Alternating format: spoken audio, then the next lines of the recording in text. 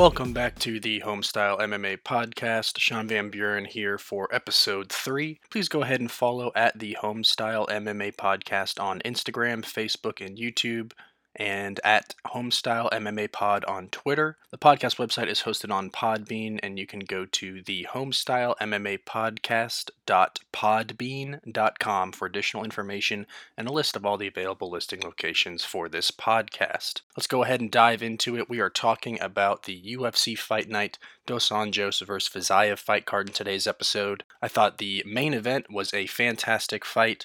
Interestingly, I thought the prelims as a whole were more entertaining than the main card fights. We saw some great finishes and great performances, and we also saw some fairly underwhelming fights that didn't quite live up to the expectation that was set before them. The main event itself lived up to the hype, and we have a new contender in the lightweight division.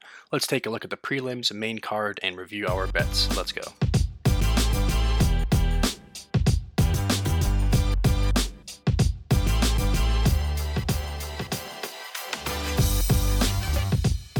Prelims started off with Ronnie Lawrence versus Saidyokub Kakhramonov. This was a great fight to start off the fight card. Kakhramonov controlled the first round very well. He landed a big shot early that busted up Lawrence's nose, got the fight bloody right away. Kakhramonov also mixed in his wrestling very well. He got Lawrence on the ground, controlled him on both the ground and in the clinch on the cage. He had a very fast start to this fight and an excellent motor. He never took his foot off the gas and continued to pressure Ronnie Lawrence throughout the fight. And the strategy of throwing hands to set up takedowns continued into the second round and into the third. Pretty easy win for Saidyokub Kakhramonov, and we were able to start our night with our plus money bet underdog as Kakhramonov got the win. I did take Kakhramonov straight up, but I did mention to you last week that I thought the fight would go the distance.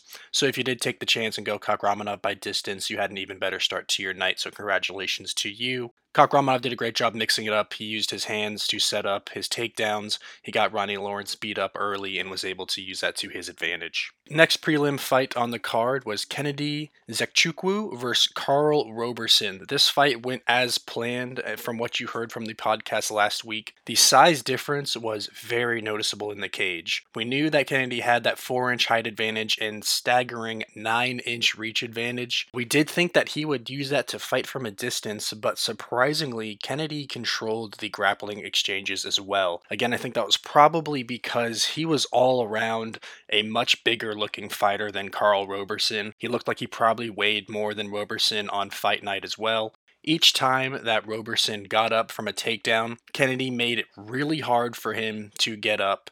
He really had to fight to get up from the ground, and then he would immediately take him right back down and just started to suck the energy out of Karl Roberson right away in this fight. Kennedy got Roberson back down right away in the second round, landed some strong body shots on the ground, and Roberson started to really look worn out early in the second round. I think he actually probably lost that round 10-8, so he was down potentially 20-17 heading into the third round.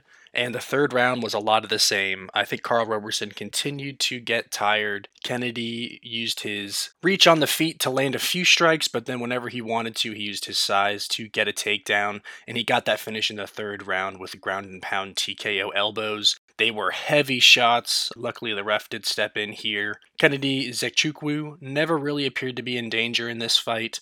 I think he figured that out by the end of the first round, and he really let all of his skills go on to display. Karl Roberson, I think, unfortunately should go back down to middleweight. He came up to light heavyweight for this fight. This does make it 4 losses in a row for him, all by finish. So we're going to have to see what the UFC wants to do with him going forward, but I think they probably make him go back down to middleweight since he did look pretty significantly undersized in this one. We hit our first 2 bets of the night with Kennedy Nzechukwu getting the win. I also did say on the podcast last week that I thought it would probably be by knockout, and that is how it played out. So maybe you sprinkled a little bit on Kennedy Nzechukwu by knockout as well. The next prelim fight was actually a rematch, David Onama versus Garrett Armfield. They actually fought each other as amateurs, and Onama won via decision. Both fighters finished all of their professional wins so far and that trend continued for Onama. Interestingly, Onama initiated the grappling in round 1 even though he had the reach advantage. I think Garrett Armfield ultimately won the grappling exchanges, but Onama had higher impact shots on the feet for a very close first round. You could tell that these guys both really wanted the win, particularly since this was the second time stepping in the cage with each other. I mentioned last week that I thought Onama would win on the feet and Armfield would win on the ground. Onama threw a lot of looping shots and hooks, while Armfield kind of kept it more short shots, straight shots, went more for that speed. But ultimately, Onama reversed a takedown, got one of his own in the second round. He was still doing a great job with his wrestling. He appeared to be the stronger fighter, but Armfield was maybe a little bit more technical. But Onama used that takedown in the second round to work to the arm triangle submission finish,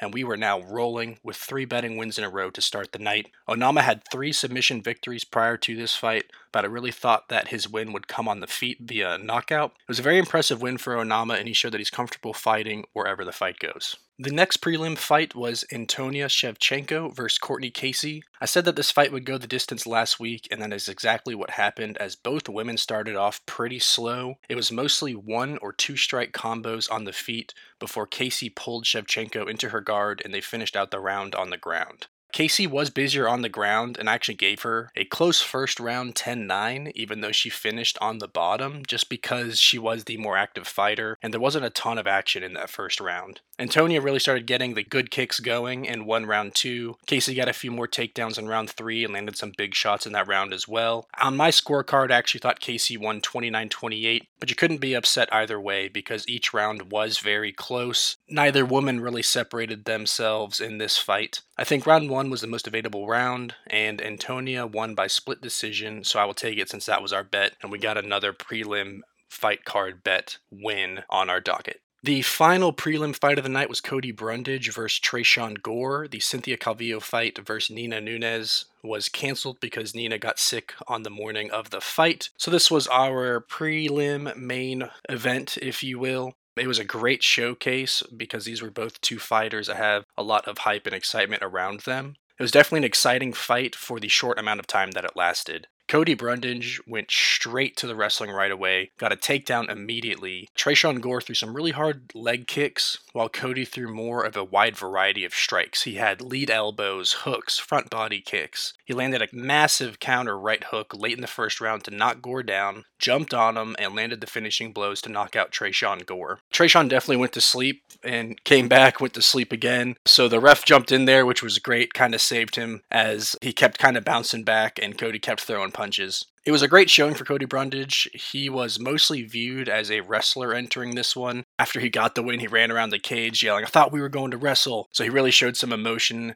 He really wanted to put on a performance that showed that he can strike just as well as he can wrestle. And he demonstrated that by landing the knockdown against Gore from his feet, jumping on him, and finishing him on the ground. Cody Brundage now has back-to-back wins in the UFC, and he cashed another prelim ticket for us because I bet the fight to not go the distance. So this was an excellent set of 5 prelim fights for us. We had a clean sweep 5 for 5 on prelim fight bets. I think all 4 guys that won on the prelims did so in dominant fashion. I wasn't blown away by the female fight, but with those 4 gentlemen, I do think they will likely see stronger and more experienced competition in their next bouts. They did a great job displaying their athleticism and their excellent fighting IQs. I think Onama and Cody Brundage specifically could find themselves on a main card fight very soon because they're both now 2 UFC fight win streaks, both by finish. That wraps up the prelim fights. Let's go ahead and jump into the main card.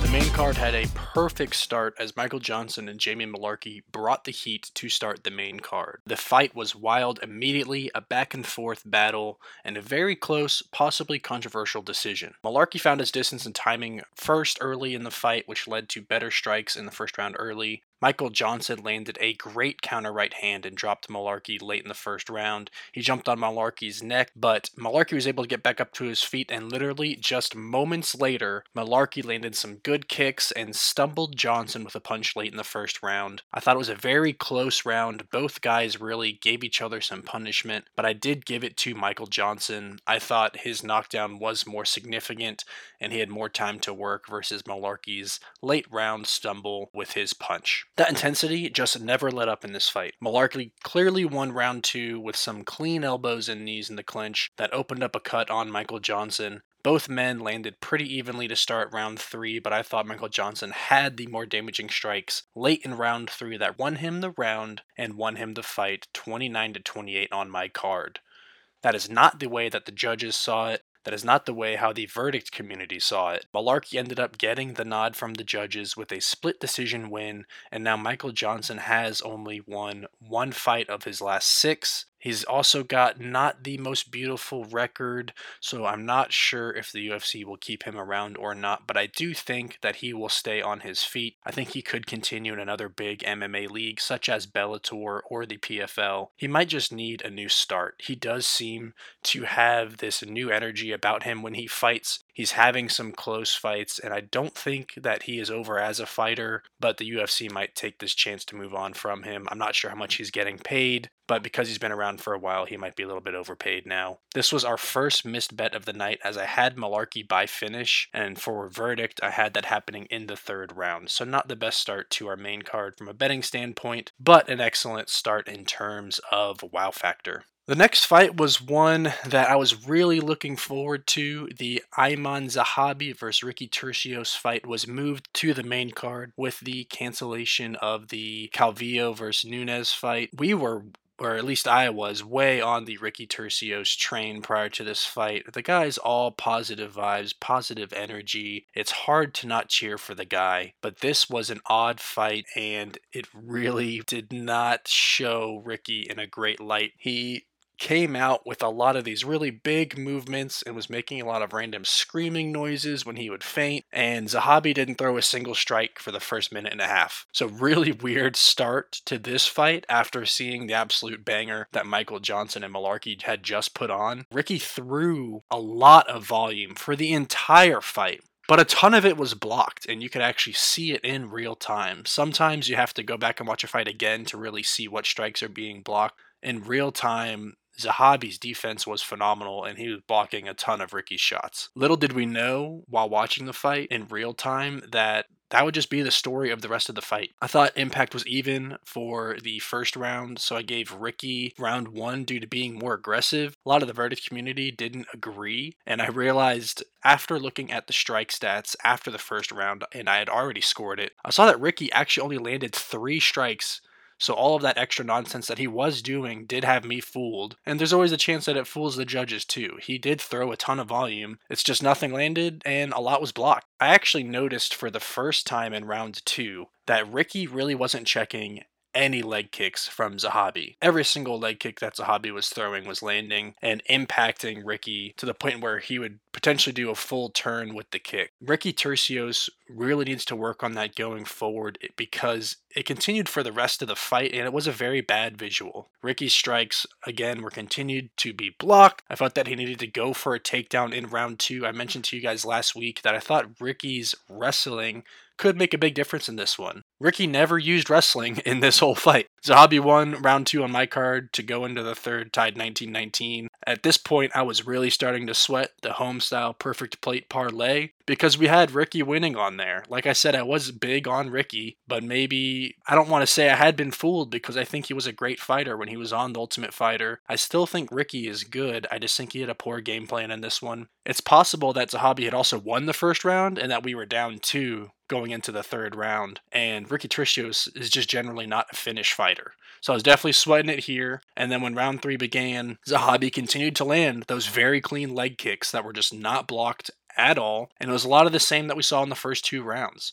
Ricky Turcios was punching air or hitting blocks from Zahabi, and I was just really disappointed that Turcios didn't attempt to wrestle more because I think it could have made a big difference in this fight, especially because he was throwing strikes that were just missing by a ton, and I felt that if he could get in close with Zahabi, even if he went for the takedown and didn't get it, you're now fighting in at close range, I thought it would have increased his chances at actually making some contact, not with Zahabi's guard. Zahabi, though, demonstrated very strong defense and excellent game plan. He was very patient, just let Ricky flail around and do his thing, and then he picked his shots. Ricky needs to put a little bit more work into setting up strikes and takedowns so they're not blocked as much. Like I said, he didn't even attempt a takedown in this one. Zahabi showed great defense and patience in this fight. He picked his shots, countered Ricky Turcios very well. Zahabi won the fight fairly obviously by the end of the fight, and Ricky Turcios' money line single did not hit, and the homestyle perfect plate parlay was officially busted.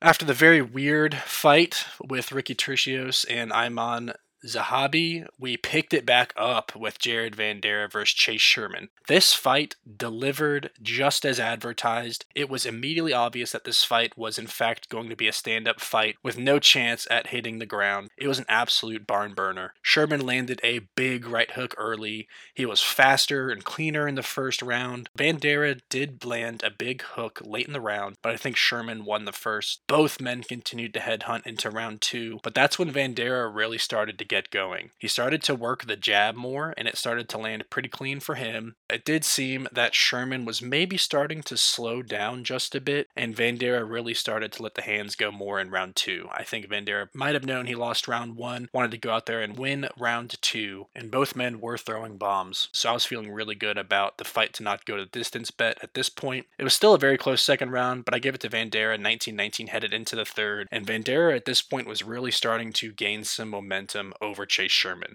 Both men were fatiguing, and I needed a finish. Neither man had much defense in round 3, as they were both landing shots. Both of these fighters had some incredible chins in this fight, as there were multiple shots throughout the fight that I think could have put other heavyweights to sleep in this division. Vanderea's hooks really started to land in the third, and he was winning round 3. I think if that fight went to the scorecard, Vanderaa wins 29-28, possibly unanimously. You could argue split decision, but I do think 2 out of 3 judges would have gone Vanderea's way. Sherman just flipped a switch in round 3. All of a sudden, Sherman decided, I'm going to blitz this guy, and he unloaded the clip in the second half of round 3. He hit Jared with a barrage of punches and got the TKO victory. It was very impressive that Sherman still had that energy left in the tank, and he decided we were not going to go to the scorecards. You can never count out the power of Chase Sherman, as he adds yet another KO victory to his impressive resume of 16 wins, now 15 of them by knockout. On the flip side of the coin, that does make 4 losses in a row for Vanderaa. He is an exciting fighter, so we'll have to see what the UFC does with him here. I think if he does leave the UFC, hopefully a Bellator or a PFL would pick him up, because I think Vanderaa does put on exciting fights. But Sherman ends the fight late, and we are back in the win column with our bets, and our first betting win of the main card. We had Vanderaa by second round knockout on verdict, so that was another miss there. Tough verdict night for us, but at least we got the betting win here with the fight not going the distance. Next up, we had Douglas Silva de Andrade versus Said Nurmagomedov, and I have to say, Nurmagomedov is fast and incredibly entertaining to watch. He was very fast, all over the place, throwing a variety of very spectacular strikes, a lot of big movements, a lot of big motions, but they didn't seem to be wearing down his energy that much early on in the fight. Silva de Andrade had some controlled time against the cage early, but Nurmagomedov was able to get out of it with a big reversal throw. Both men were looking very fast in particular because, hey, we just watched the 2 heavyweights go almost 3 full rounds in the fight just before this, so they did look particularly fast. We have to keep that in mind. But Nurmagomedov was working some very fast and odd angle kicks throughout the fight, including one that opened up a cut on Silva de Andrade's face in the first round. Said was ultimately able to control the distance, let the fight take place where he wanted the fight to go by really throwing a ton of kicks, using kicks high to low, setting up shots, using spinning techniques. It was very impressive to watch. Said Nurmagomedov took round 1. He looked very sharp. This was the first of 3 consecutive underdog bets that we took to end the night. We had Douglas Silva de Andrade. I was feeling a little worried after round 1. Nurmagomedov looked incredibly sharp. Round 2 began right where round 1 ended. Said landed fantastic kicks, working from high to low on the body against Silva de Andrade. He seemed to be landing every kick, and every few seconds Said Nurmagomedov was just spinning around and throwing a kick or a back fist. He was working all kinds of different techniques, throwing strikes from all kinds of different angles. But at one point, Silva de Andrade did land a head kick, but Said returned it with a flying knee. I mean, this fight was full of action, and Silva de Andrade just seemed to have a hard time getting into punching range, and that was particularly because Said worked those kicks so well, and Said was just picking him apart from distance. Silva de Andrade landed a massive shot at the end of the second round to drop Nurmagomedov. I wasn't sure if it was enough to win the round, but I did give it to him since it was the most significant event of that round. Douglas Silva de Andrade seemed to have the power advantage, but Said had the speed and general kickboxing advantage. I had it tied up going into the third round. Silva de Andrade had a power slam early in round 3. Said immediately got back up. Silva de Andrade had some cage control time. Said was able to separate. That was kind of the story of the fight. Said picks him apart from a distance, works the kicks. Silva de Andrade maybe gets a short takedown, a little bit of control, but Said Nurmagomedov showed an excellent defense where he was able to get up from the ground right away. He was able to escape against the cage right away to really limit that control time. I thought the third round was very close, and I did end up giving it to Silva de Andrade. So I had Silva de Andrade in a 29-28 razor close fight. I'm going to be honest here, I was probably a little bit impacted by the fact that I took Silva de Andrade as my bet, and I didn't want to lose this bet again on the main card. Rounds 2 and 3 were very close. I don't think either fighter could be that upset with the decision since they were very close rounds. The judges actually gave the unanimous decision to Said Nurmagomedov with some 30-27 scorecards. They gave me another loss as an underdog bet of Silva de Andrade moneyline. Said Nurmagomedov demonstrated high-level kickboxing and an ability to scramble when being controlled by his opponents. He will be a tough puzzle to solve in an already stacked bantamweight division as Said Nurmagomedov continues to work himself up, potentially into the rankings here. As we enter the co-main and main event fights, I was just hoping that we could win at least one of the remaining bets since the underdogs would keep me in the black for the weekend. The co-main event of the night, Caio Borralho vs. Armen Petrosyan, was set up to be kind of the coming out party for the winner of this fight. It was to be a spectacular introduction to the UFC fans for both of these fighters that were highly touted for their skills. This fight, to me, was just a major letdown for the fans. I didn't know a ton about either guy, so I was really excited to see what these two fighters had in store for them. They were both pretty new to the UFC. To me, it was kind of just a dud. Round 1 saw Borralho hit Petrosyan with a Stockton slap, which was kind of funny, and an easy takedown right out of the gate, and Petrosyan just went into survival mode early and couldn't escape for the position for the entire round. But what was really odd to me, and what continued for the whole fight, was Borralho just didn't do anything once he got him to the ground. He didn't throw a ton of damage, and he even got onto Petrosyan's back. So I only scored it a 10-9 instead of a 10-8, where I feel like if Borralho just threw more shots, went for more submissions, it could have easily been a 10-8 round because he had control for almost the whole thing, but he just didn't do anything with it. Petrosyan started the second round with some kicks and was a little bit more active on the feet. Borralho was just clearly waiting. He didn't throw anything to start the second round. He was waiting, working on his timing with Petrosyan, and then literally 1 minute into the second round, got a full mount takedown within 30 seconds of being in the position, and Borralho went for a guillotine. Petrosyan was able to get back up with a few minutes left. They exchanged on the feet for a little bit, and Borralho got another easy takedown. There was a very obvious trend in this fight. Petrosyan had been exposed that he's a big deficit for not being able to stop takedowns. A lot of these were very easy double leg takedowns by Borralho where he would just go for the shot and just run through Petrosyan until he tripped him up and got him to the ground. They weren't that incredibly technical. They were just always available. Petrosyan's jiu-jitsu also needs a lot of improvement because once Borralho got him to the ground, he was able to just move to whatever position he wanted. Typically in this fight, he'd work himself into back control. Again, he had good flow to get the takedown to get to the ground, but that was it. Borralho wasn't very offensive on the ground again, so I gave it another 10-9. So he was up 20-18 going into the third. If Borralho just did something in these positions, I think he could have had another 10-8 in the second round. Round 3, Petrosyan knew he had to get a finish. He landed more strikes in round 3. He was able to stuff the initial takedown from Borralho, but once they clenched up against the fence for about half the round, the ref was getting a little bit impatient. Again, once Petrosyan got in a bad position, he just went into survival mode, and Borralho didn't do any offense. So it wasn't the most entertaining when they would get into those positions. About halfway into the round, Borralho just kind of sloppily dropped down to the ground to go for a leg and ended up on his back. Again, I wasn't really sure what he was doing against the clinch. I think he felt like he just had to do something because the ref was telling them, hey, do something or I'm going to separate you. He worked himself back up to his feet. Borralho got another takedown with a minute and a half left, and Petrosian was able to pop up right away, and they clinched again against the cage. Basically, Borralho just controlled him on the ground for the first 2 rounds, and then decided, I'll just control you on the cage for the 3rd round, and the fight was as entertaining as the last few minutes of me talking about it. I was very underwhelmed with both fighters, unfortunately. Borralho was in dominant positions over and over again, and he just really didn't do anything offensively with them. He didn't even go for that many submissions. He went for a few, but he didn't mix in punches to help his submissions. He would take the back, he threatened with the rear naked choke a few times. You have to then throw some punches to the body, to the head, soften up the opponent, make them think about something else so that you could then get deeper into that rear naked choke attempt. Instead, he was content with just kind of, holding his arm around Petrosian's chin, and at one point Petrosian just had his hands up,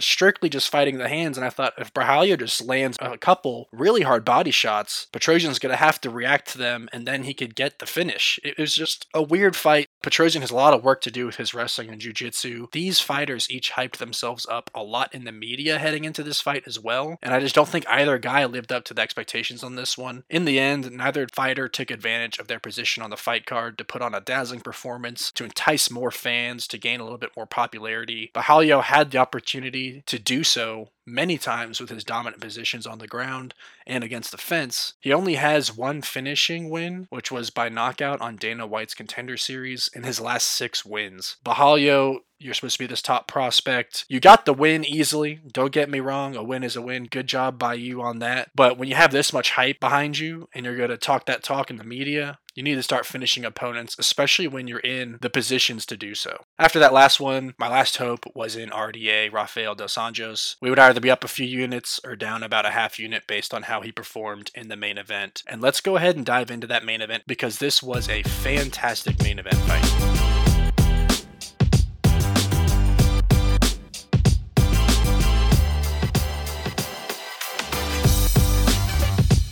Main event fight. The battle of the Rafaels, Rafael dos Anjos versus Rafael Fiziev. Both men mixed in kicks with their punches to start round 1. This was a very good fight. RDA worked the clinch with Fiziev against the fence twice. They grinded it out for most of the round, but Fiziev found his flow with his strikes early. In that first round, he was already landing very clean, landing with combos, slipping and ripping, and really getting a good read on RDA on the feet. RDA did land some of his own clean blows in that first round. I did give him the first round with his work on the cage as the difference since it was close. Fiziev ended up getting that round on the judges' scorecard, and I really can't argue it that much. It was a very close round. Fiziev still looked very fast in the second round. RDA continued to try to wear on him a bit against the cage. He had a good entry for a takedown in round 2, but Fiziev was able to reverse it and get up into cage control himself. I gave Fiziev the second round. Both rounds were very close. I had it tied going into the third. One thing that we'd heard Fiziev was great at stopping takedowns, and he proved it tonight. RDA is a fantastic fighter. He mixes in his striking with wrestling very well, so we thought it would be a tough test for Fiziev, and he really held up. I thought that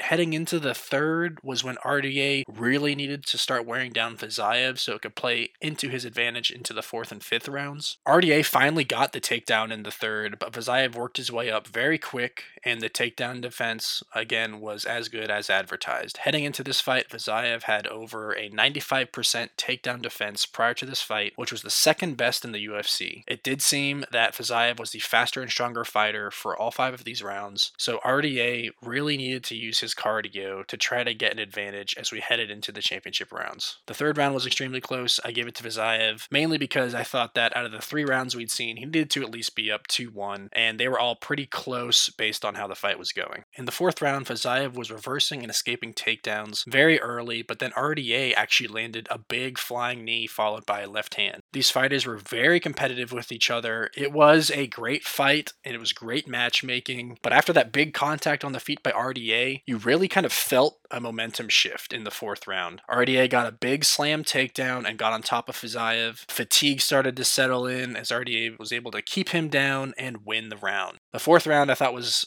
a pretty obvious win for RDA. You thought you could feel momentum really starting to shift towards RDA. Now, he could have lost each of the first 3 rounds. He maybe won one of them, so you're thinking heading into the fifth, RDA needs to get after Fiziev early and try to finish him because the scorecards are going to be way too close. They're going to be leaning towards Fiziev, and it seemed in the fourth round that Rafael Fiziev was starting to slow down, so RDA needed to jump on him right when the fifth round started, get him fatigued as quickly as he could, and try to go for that finish.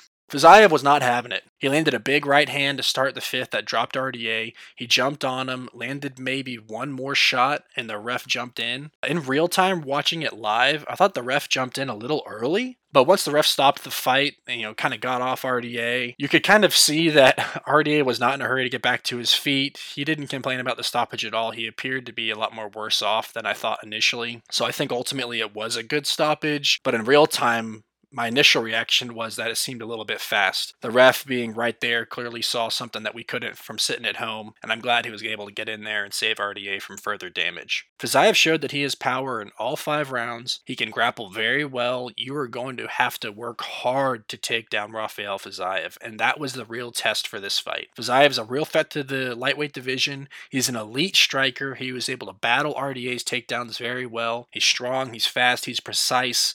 He's going to be a problem for anyone in the division if he continues to prevent takedowns. I think the only person that could really stop Rafael Fiziev in the top 5 right now is going to be your champ Charles Oliveira, because Charlie Olives only needs to get you down one time to end that fight. RDA did get a takedown, held him on the ground for a while, but never had a chance to go for a submission. Charlie Oliveira always finds that submission. So outside of him, I think Fiziev could really beat anybody else in that top 5, and I think that we have a true contender in this lightweight division. I wanted to pose an interesting thought to you here. What if we did Fiziev versus Conor McGregor next? Now hang in there for 1 second and let's talk through this. I know Charles Oliveira wants his payday fight with Conor, but Conor needs to get his hand raised again to get some momentum going. His last win came in 2020 against a now retired Donald Cowboy Cerrone, and 2016 was his next MMA win prior to that. I think McGregor versus Rafael Fiziev would be extremely competitive and fun for the fans. If Fiziev wins, he gets launched into this next level of stardom. And I think Fiziev and McGregor went at it a little bit on social media leading up to this fight on Saturday during the week as well. So they've kind of built up a little bit of excitement for it themselves. So let's imagine this pay-per-view later in the year or early next year. You put lightweight champion Charles Oliveira against Islam Makhachev and Conor McGregor versus Rafael Fiziev on the same fight card. If Conor wins, he fights the winner of the championship fight next, since I think the UFC wants to get him in a championship fight soon anyways, and both Charles Oliveira and Makhachev want that fight. Everybody wants the Conor McGregor fight. If Fiziev wins, while I think it's not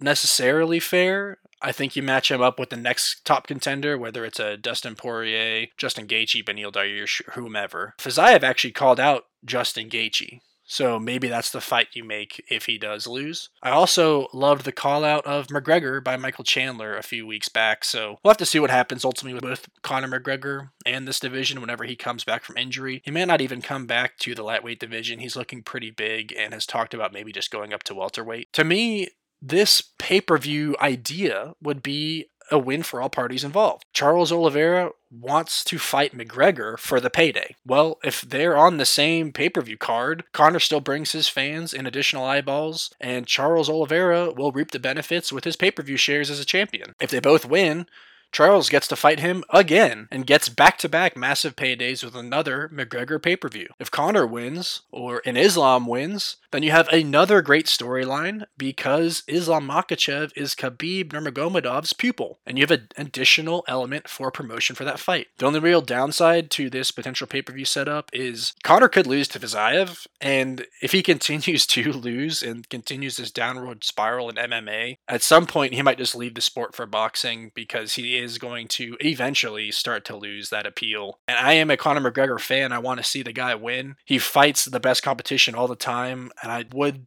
not be against a tune-up fight against maybe someone a little bit easier than Fiziev, but he's also too big of a name to maybe do that fight. Like I said, Fiziev did call for Justin Gaethje at the end of his fight as well in the press conference. And who wouldn't really want to see that fight? Those two guys would stand and bang. It's a similar idea to a Conor McGregor fight where no guy really wants to go for the takedown, so they're just going to be throwing spectacular kickboxing for as long as the fight lasts. There's tons of matchups to make in the lightweight division. It's so stacked. You really can't miss if you just put two guys together in there. And I think the Dana White and the UFC just needs to go ahead and start lining up some of these fights.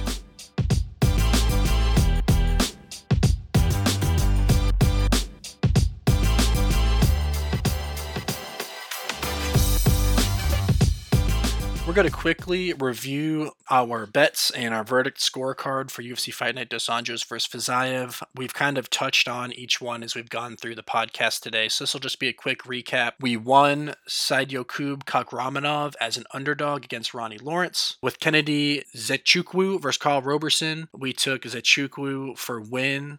It was actually by knockout, which was not what we took, but something that I alluded to last week as well. With the late edition of David Onama versus Garrett Armfield, it was at minus 700 when we recorded the podcast last week, and I mentioned to you that I'll be looking for the fight by finish later in the week, and we did take that and got the win. Antonia Shevchenko versus Courtney Casey, we had Shevchenko with the win, and Cody Brundage versus Tresean Gore. We took fight to not go the distance, which was also when I talked last week about maybe going Tresean Gore straight up. Glad we made that last minute change as we were able to sweep 5 for 5 on the prelims. Our Cynthia Calvillo versus Nina Nunes fight was obviously voided because the fight did not occur. Onto the main card, the Michael Johnson versus Jamie Malarkey fight. We had Jamie Malarkey by finish for plus money. That was a loss as he won by decision.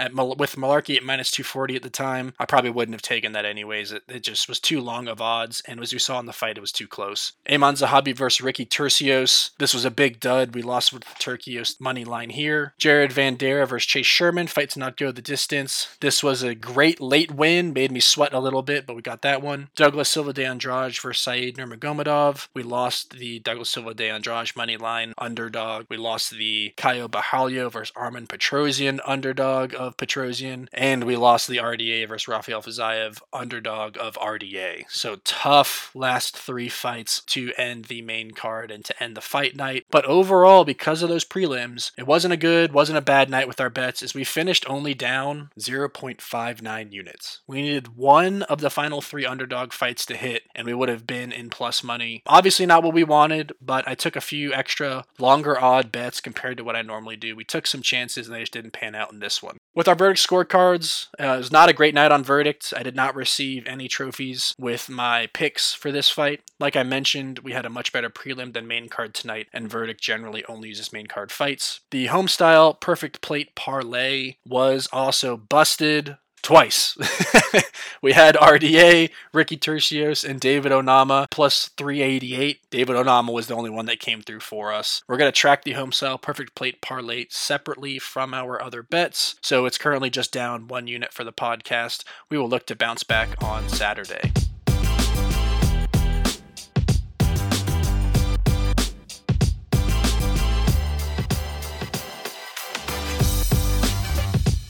Let's go ahead and dive into the Homestyle MMA Podcast Awards. There were no early prelims, so we will go straight into the mac and cheese prelims performance of the night. We are going to give that to Cody Brundage. I thought he did a great job taking advantage of his showcase. He put on an excellent performance and showed that while he's known for his wrestling, he could stand and strike with some of the best in the division. So he really set himself up for a step up in competition for his next fight, and potentially a spot on the main card next time he fights as well. Our chicken and dumplings main card performance of the night has to go to Rafael Fiziev. He had a fantastic showcase here. He showed that he is truly the elite striker that we all knew that he was, and that his takedown defense is not a fluke. He went up against one of the best takedown artists in the division with Rafael Dos Anjos, and he was able to stuff countless takedowns. So he proved that he is the real deal. He's a real threat in the lightweight division, and he is our chicken and dumplings main card performance of the night winner.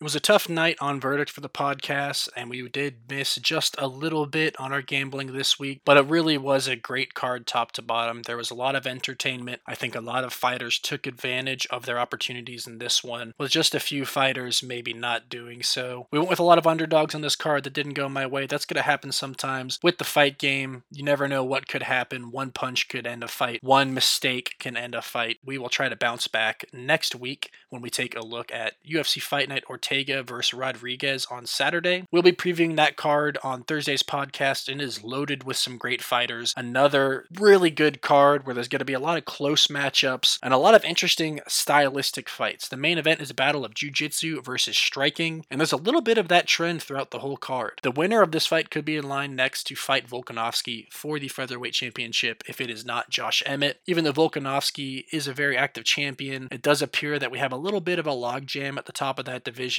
So this fight could have big implications. I think a finish in the main event of this fight could set that person up for an immediate fight with Volkanovski in the featherweight championship. We will have to wait and see, but please join me on Thursday as we dive into that fight card. Please go follow at the Homestyle MMA Podcast on Instagram, Facebook, and YouTube, and at Homestyle MMA Pod on Twitter. Check out the Homestyle MMA Podcast.podbean.com for additional information about the podcast and where to listen. I'll continue to grow our content on social media as we get further into this podcasting journey. If you enjoyed today's podcast, please subscribe, like, and comment. Till next time, this was Sean Van Buren on the Homestyle MMA Podcast. Have a good one.